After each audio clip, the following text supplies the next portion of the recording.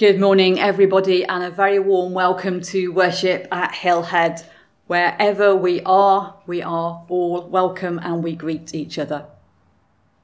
Today, as well as me, we will also hear Wendy, Alan, Ken and Barbara reading scripture. Dr. Beth will lead us in the Lord's Prayer. Holly will lead our prayers for others, and shortly Leo will be lighting our candle. Our musicians this morning are Paul and Yang Yang. There's an opportunity to meet again this evening on Zoom only at 7 p.m. for our evening reflections, which will be led by Reverend Roger Sturrock. Just please note that is a change from what was previously advertised. It will not be a hybrid service based in Wellington. It will be completely online on Zoom. Our Operation Agri appeal is now closed. Thank you very much to everybody who has contributed to that. The last time I looked, we had £650 plus a further £117.50 in gift aid. So that is a really good donation to their project in Mozambique and will make a big difference, I'm sure. A note for your diaries, the first Super Saturday at the Manse will take place on the 5th of November. So you're very welcome to drop in any time between 10:30 and 2:30 that day for a cup of coffee and a chat, to start doing a jigsaw together. Somebody suggested that might be a fun thing to do. And around about 12:30, there will be a soup lunch for anybody who happens to be around at that time. You don't need to book, you just turn up if you'd like to for part or all of that time.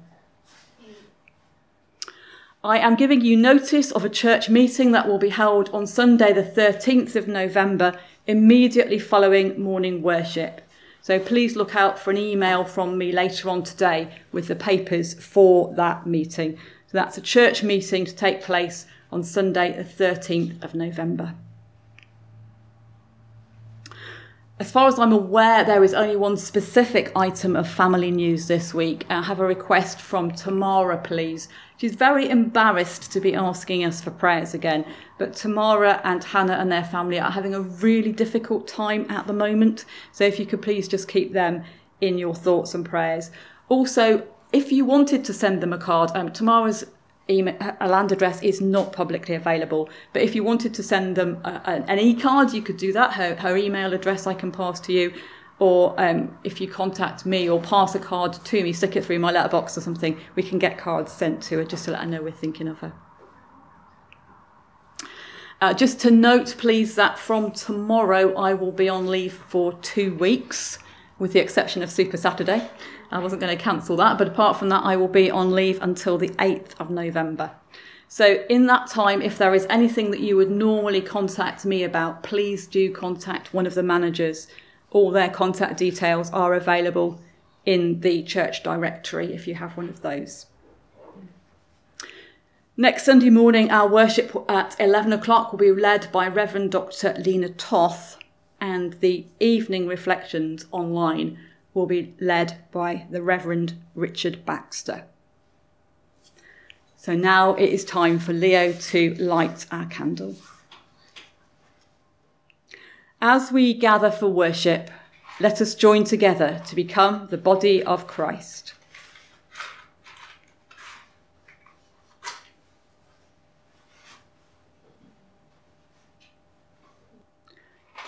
Christ is the light that lights our way. May we glimpse Christ's light this day.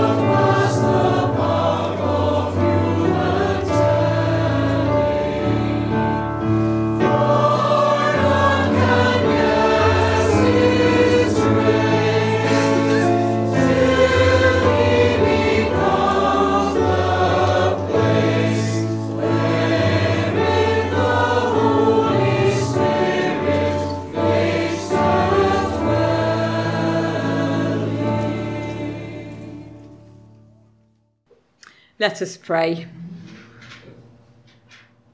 Breath of God, breathe your life into each one of us, strengthening and stirring us to fullness of life.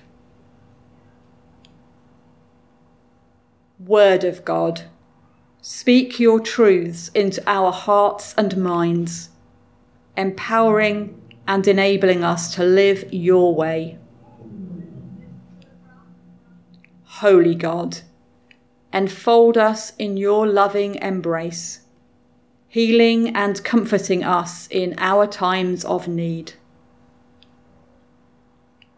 Trinity of grace, mercy, and love, call us again to join in the dance of your will, that we may creatively and boldly draw others to you. Amen. Our Father, who art in heaven, hallowed be thy name. Thy kingdom come, thy will be done on earth as it is in heaven. Give us this day our daily bread, and forgive us our trespasses, as we forgive those who trespass against us. Lead us not into temptation, but deliver us from evil. For thine is the kingdom, the power, and the glory, forever and ever. Amen.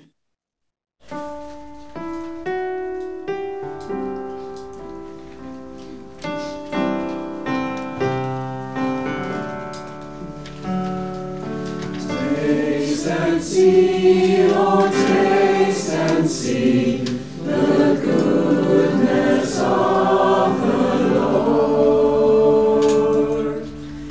I will always bless the Lord, praise His name and love His word. Humble folk will fill with joy, as in God I glory. Taste and see, oh, taste and see the goodness of the Lord. When I prayed, God answered me. From my fears He set me free. None who trust God's faithful love shall be disappointed. Taste and see, oh, taste and see the goodness of the Lord. God is quick to heed the poor, liberate them from their chains. God is close to broken hearts, rescues and releases. Taste and see, oh, taste and see the goodness of the Lord.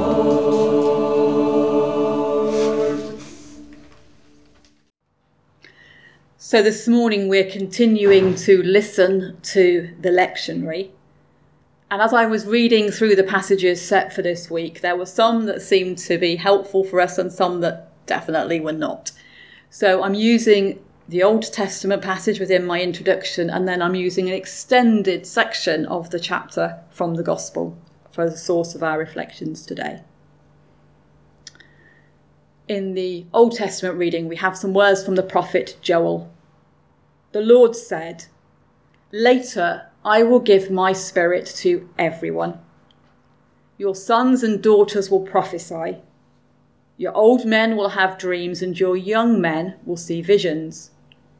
In those days I will give my spirit to servants, both men and women." Joel is one of those little tiny prophets books in the Old Testament. He's only got 3 chapters, and we don't really know very much about him. Scholars seem to think that this is a post-exilic prophet, so after the exile in Babylon. And it talks about a horrendous plague of locusts that have destroyed everything. Now, perhaps that was a real plague of locusts, perhaps there was a famine, or perhaps those locusts were metaphorical, things that were going on that were destructive. We might feel a lot like that if we look around us, I think, out in the world at the moment, as if there are a lot of political locusts causing mayhem. But whatever this plague of locusts and this sense of lostness and the calling out of sin at the beginning of the book, there's a switch. And it talks about the day of the Lord, which is a kind of eschatological thing very often. And this is a day when you'll be able to recognise it because apparently everybody will have received God's Holy Spirit. There's a Jewish understanding of the day of the Lord and the coming of Messiah that you'd look out and you'd suddenly see that there was peace everywhere. And the story is told of a young rabbi who rushed up to an older rabbi and said, "Rabbi, Rabbi, Messiah has come, the day of the Lord is here." And the older rabbi looked out the window, saw a dog chasing a cat and went, "Nah, we're not there yet. So whatever the day of the Lord is, whatever that looks like, this was the idea that when the day of the Lord comes, everybody would receive God's Spirit.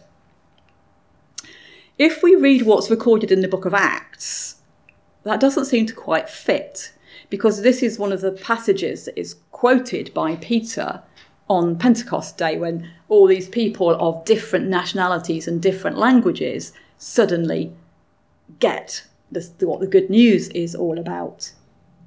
So maybe one way of understanding I will pour my Spirit on all people is all nations, all ethnicities, and it's not confined to one particular group anymore. But I find myself wondering if God's Spirit is really given, or at least available to, absolutely everybody. What does that look like? What does it mean? If God's Spirit is inclusive, and Scripture tells us that God's Spirit is, what does that mean for us as a community as we seek to build community together? What does it mean as we encourage and empower each other to use our gifts and skills? Because if we all have God's Spirit, we all have gifts and skills to share. And what does it mean as we discern together? How do we listen together to hear what God is saying? I think as we do that, what we need is the Spirit, ironically. We need wisdom, and that is one of the names given to the Spirit. We need somehow to hold together being wise as serpents at the same time as we manage to hold that innocence of doves. That's a lifetime work, but that's kind of what Jesus said. We should be wise as serpents and innocent as doves.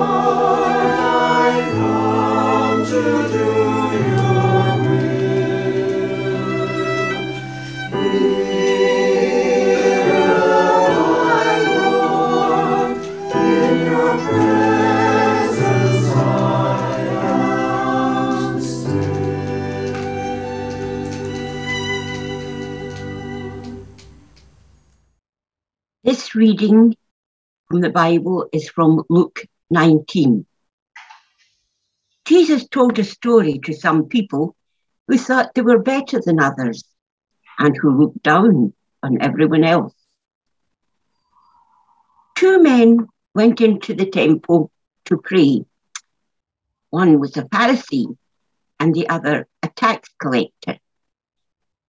The Pharisee stood over by himself and prayed, "Oh God, I thank you that I am not greedy, dishonest, and unfaithful in marriage like other people. And I'm really glad that I am not like that tax collector over there. I go without eating for 2 days a week, and I give you 1/10 of all I earn." The tax collector stood off at a distance and did not think that he was good enough even to look up toward heaven. He was so sorry for what he had done that he pounded his chest and prayed, "God, have pity on me. I am such a sinner." Then Jesus said, When the two men went home, it was the tax collector and not the Pharisee who was pleasing to God. If you put yourself above others, you will be put down. But if you humble yourself, you will be honored.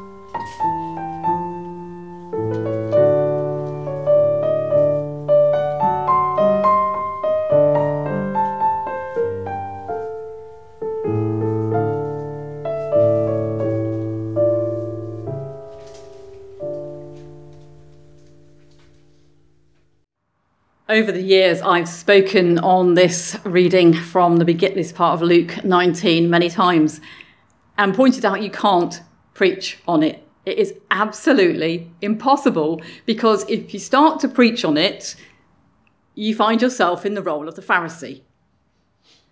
Because if you say, oh, that Pharisee is a bad person, you're doing exactly what the Pharisee does. And if you say that the tax gatherer is a good person, you're doing exactly what the Pharisee does. And I think what strikes me as I read this story again today is how easy it is to label ourselves and to label others. And that's just not helpful. Whether we label ourselves as good or bad, or others as bad or good, it's just not a helpful or healthy thing to be doing. Of course, if we've done things in the past that are not good, we need to make that good as best we can. We need to seek redemption. We need to ask forgiveness, and there may be consequences. I'm not saying that's not true.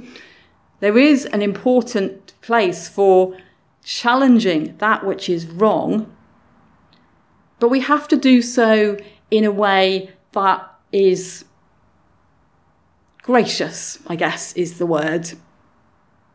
How do we call out that which is wrong or that which needs to be attended to without falling into the trap of shaming or condemning language? Shaming language is the language that says, I'm so angry with you. You're really bad, useless, hopeless. What it does is it makes the person the problem, not the behaviour. And that's not easy, but it is something that I feel constantly reminded of when I think about this kind of a passage.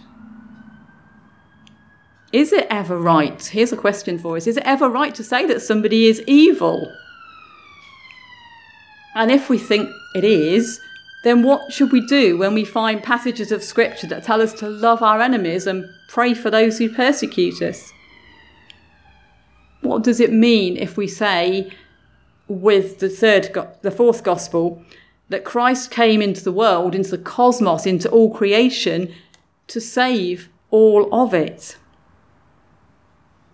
I think one of the things that this little story reminds me of is that each one of us, or me anyway, is a mixture of saint and sinner, and that this Spirit of God does two things. It transforms us. I use the she language. I think the Spirit is feminine. I'm sorry.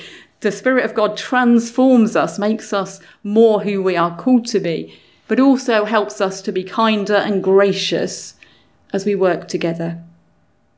So to take forward from this little reflection, the fact that each one of us is a mixture of saint and sinner and loved by God.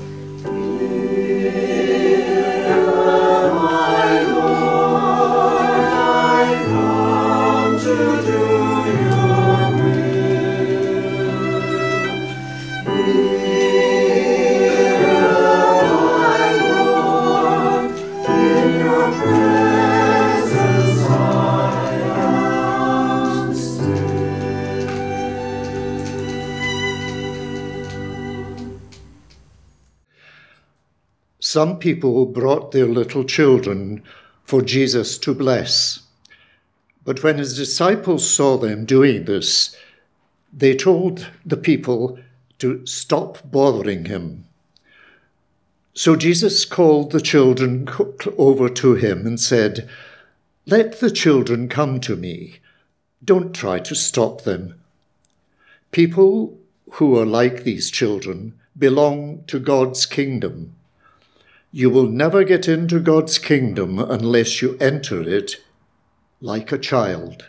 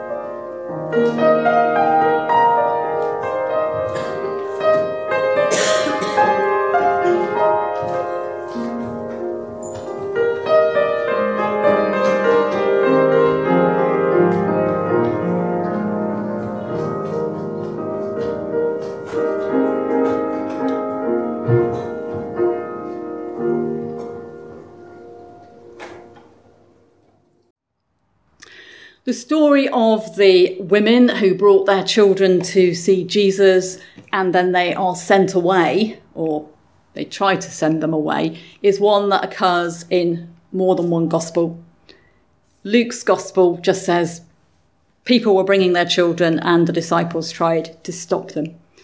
I think the question that is useful to ponder in relation to this story is who is allowed to have access to Jesus? Who do we send away? Who do we not let in the first place? Who are we too busy or too tired to have time for? Because certainly in some of the Gospels, we're told that Jesus was tired. And therefore the disciples were acting out of concern for his welfare in saying, not just now, he's tired, he needs a rest. I think it's an interesting story because it asks us about the place of women and children explicitly, but also of minorities and marginalised groups within the church.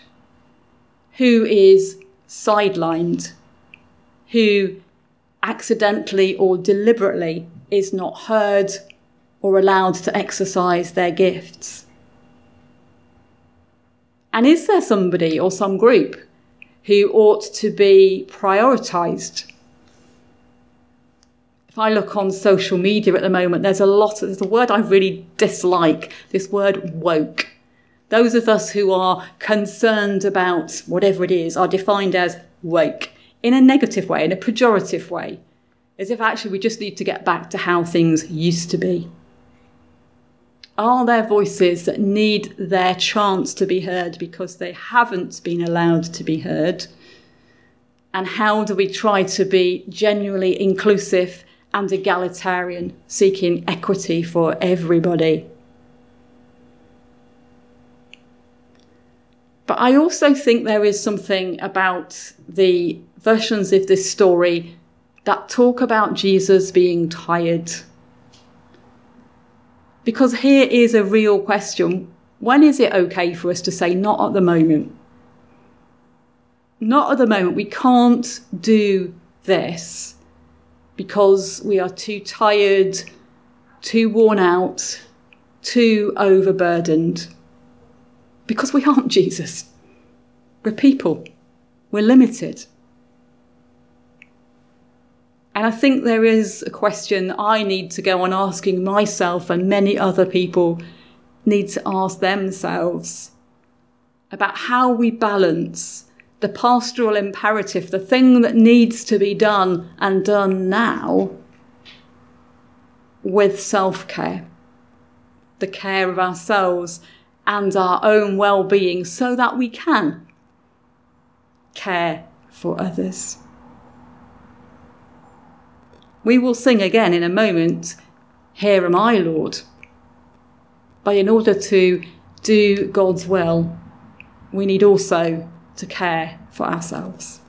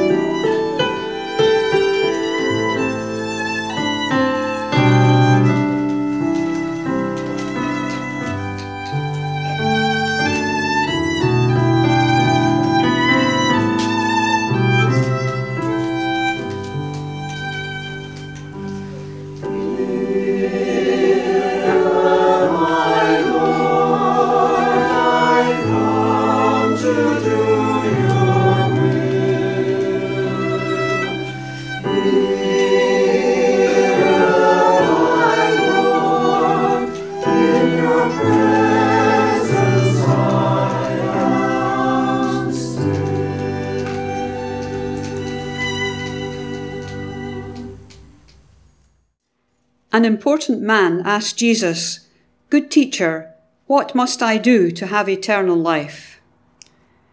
Jesus said, "Why do you call me good? Only God is good. You know the commandments. Be faithful in marriage. Do not murder. Do not steal. Do not tell lies about others. Respect your father and mother." He told Jesus, "I have obeyed all these commandments since I was a young man." When Jesus heard this, he said, "There is one thing you still need to do. Go and sell everything you own. Give the money to the poor, and you will have riches in heaven. Then come and be my follower." When the man heard this, he was sad, because he was very rich. Jesus saw how sad the man was. So he said, "It's terribly hard for rich people to get into God's kingdom. In fact, it's easier for a camel to go through the eye of a needle than for a rich person to get into God's kingdom."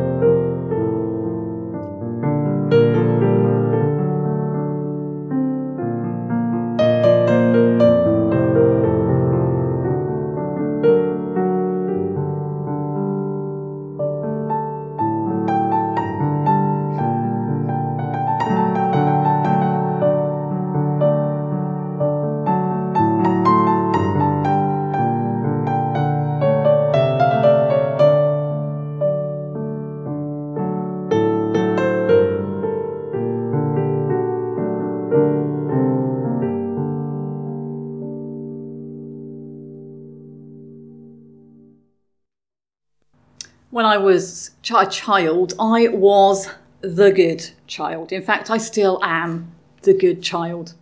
The one who obeys the rules, the one who's quite prone to people pleasing, the one who has at times been described as boring. Hey, there you go. And the one who was described by the man who interviewed me at the age of 18 as, I quote, "a pleasant girl who will succeed by application rather than inspiration." That's me. I work hard. I get the job done. I am not the most exciting person on the planet. I'm okay with that.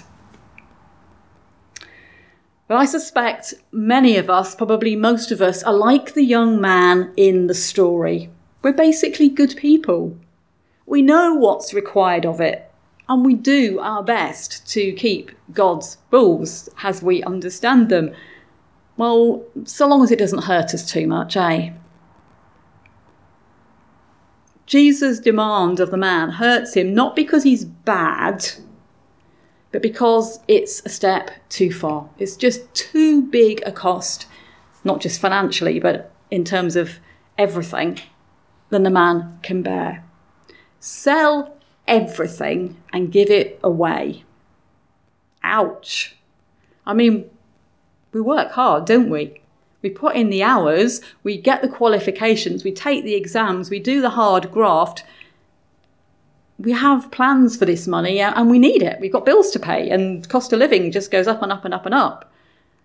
And probably we already give a planned percentage of our money to the church and to other charities.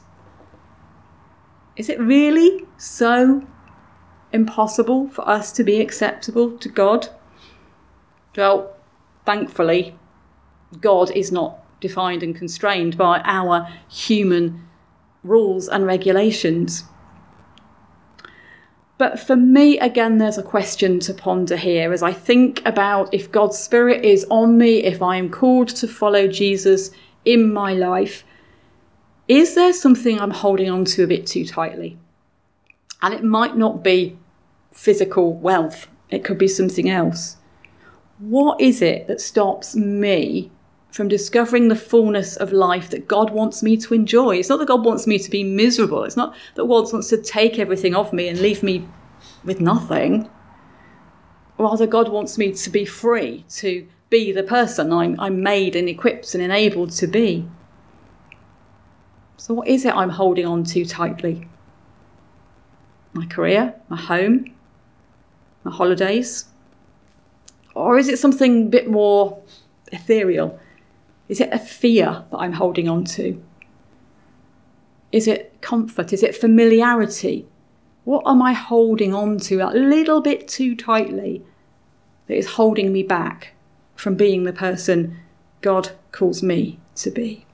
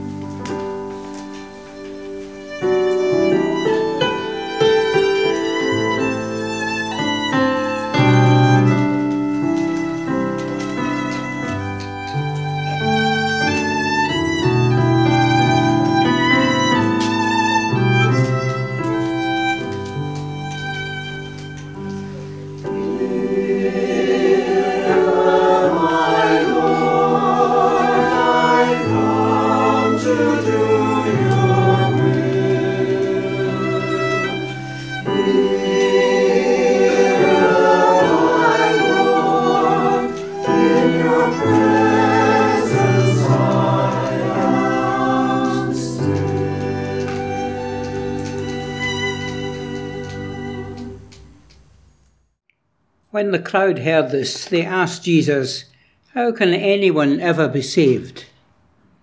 He replied, "There are some things that people cannot do, but God can do anything." Peter said, "Remember, we left everything to be your followers." Jesus answered, "You can be sure that anyone who gives up home or wife or brothers or family or children because of God's kingdom will be given much more in this life, and in the future world they will have eternal life."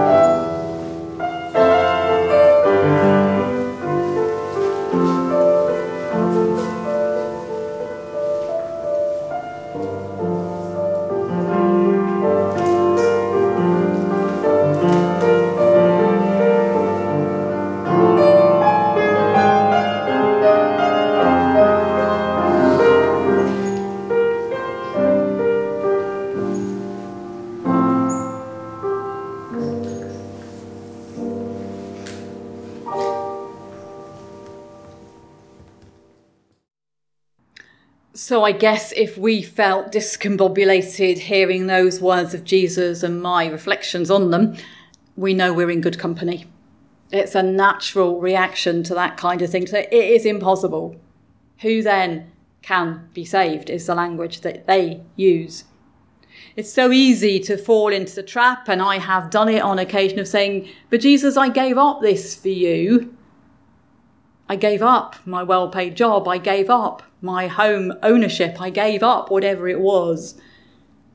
The truth is, God isn't anybody's debtor, but we have to be very careful about pious platitudes about more things and better things, because that isn't always our lived experience. Following Jesus is a costly choice. Elsewhere in the Gospels, he said that. He said, you need to weigh it up. Don't just dive in, because this will cost you. It may cost you financially. It may cost you reputationally. It may mean rejection by those you love.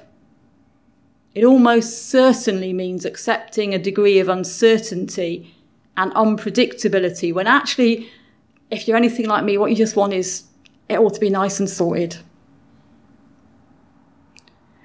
Following Jesus is not a golden ticket to some kind of happy ever after. And I think over the years the church has been guilty of selling that kind of a Christianity, that you pray the prayer, you get the ticket and you're in.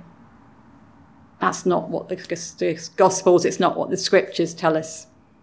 Jesus calls us to follow him wherever he goes and whatever it costs. And that is hard. So let's go back to those words from the prophet Joel. I will pour my spirit on all people. If we believe, and I do believe, that God's Spirit has been poured onto us, if God has equipped and empowered each of us for works of service, what does that look like? Because each one of us is called to be God's people, following Jesus in a chaotic, complex, and confusing world. And so we do have to choose, actually. We can say yes, like Mary said yes, like the disciples said yes, even though we're terrified, even though we don't know what it will be. Or we can be like the rich young man and say, actually, no thanks. No thanks, that's not for me. I'll just carry on doing what I'm doing. If we say no, Jesus will be sad. But that's not the end of the story, because God is not going to give up. God's love for us is indestructible. We cannot stop God loving us. We cannot stop God's Spirit nudging us and saying, come on, I've got something for you. But what if we take our courage in both hands and say, yes. Yes, I will do this thing. I will walk with Jesus. What might our next step be?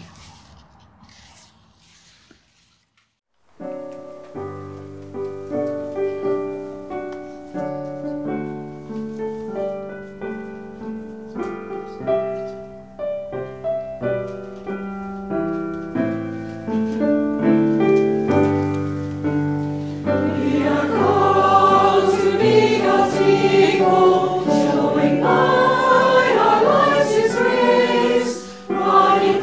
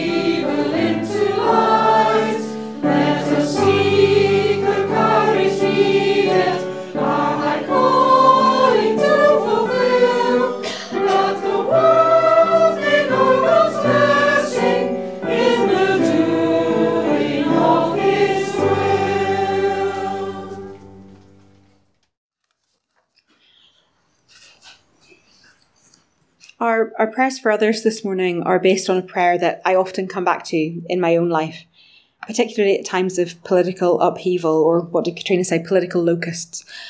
I've used it many times when leading prayers here in church. I wish they weren't always so relevant. Let us pray. The response to Lord, hear us is Lord, graciously hear us. Lord, hear us. Lord, graciously hear us. Holy God, though this world depends on your grace, it is governed and tended by flawed human beings. So we pray for those who walk the corridors of power in the parliaments of this and other lands, whose judgments we value or fear.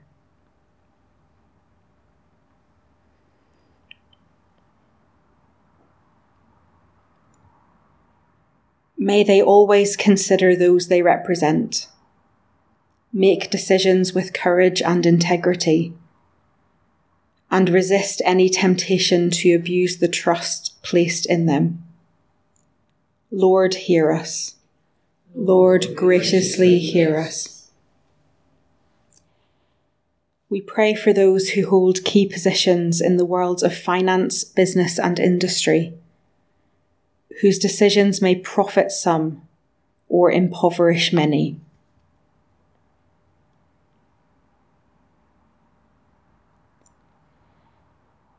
May they always value people higher than profit. May they never impose burdens on the poor that they would not carry themselves. May they realise that money cannot be divorced from morality, nor ownership from stewardship. Lord, hear us. Lord, graciously hear us. We pray for those in the caring professions across the world, often finding themselves caring for patients without access to basic resources that they need to do their jobs. We pray for global leaders in healthcare, that they would work to reduce the burden of global health inequalities that have only widened since the start of the COVID-19 pandemic.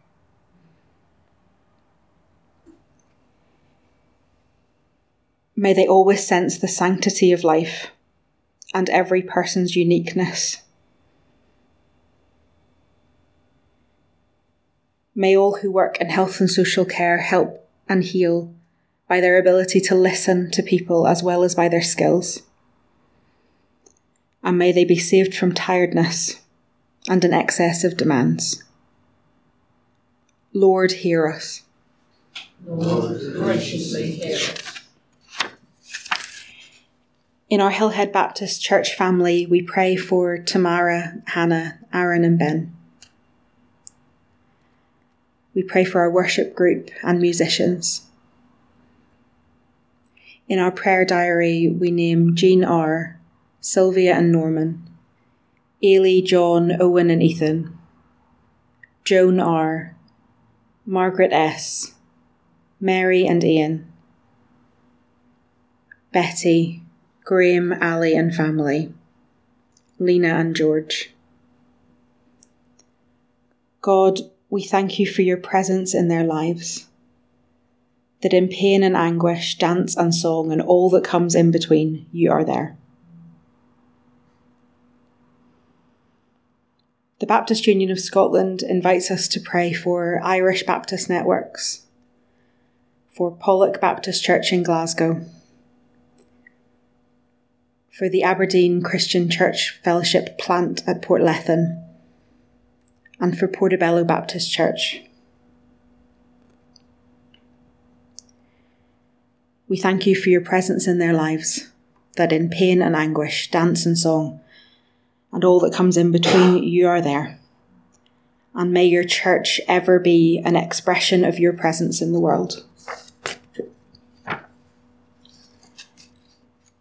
The BMS prayer diary this week invites us to pray for North Korea. We recognise that it's impossible to piece together exactly what life is like for those living there. The BMS offers the following prompts for prayer. In January 2020, North Korea used the COVID-19 pandemic as the outward reason to totally close its borders. Since then, there has been plummeting trade and severe shortages of basic products. Up to 40% of people in North Korea suffer food insecurity, and border closures have meant separation of families and friends for many years, but also have hindered the work of reconciliation and healing. God, we do not know how to pray, but we know that in your pain and anguish, dance and song, and everything that comes in between, you are there.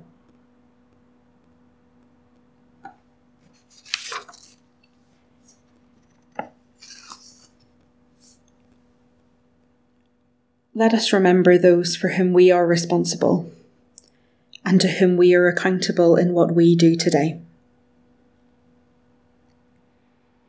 May we show them the thoughtfulness, tolerance, and kindness of Jesus. Lord, hear us. Lord, graciously hear us. Lord, hear our prayers, and if today we might be the means by which you answer the prayers of others, then may you not find us giving thanks that we are not like those people over there, but instead keen to fulfill your purpose. For Jesus' sake. Amen.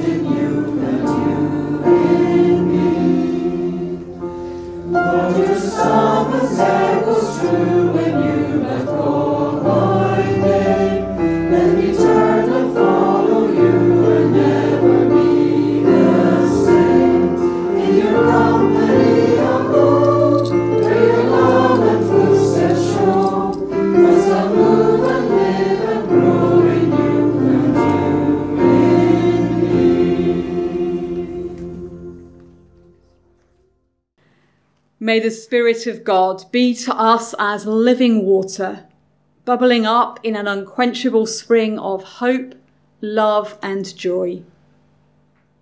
May the Christ of God be to us a travelling companion, keeping pace with us and encouraging us when we are tempted to give up. May the God of all things be to us a safe dwelling place, in whom we find our true home. And may we go into the world to live these truths, one step and one day at a time. Amen.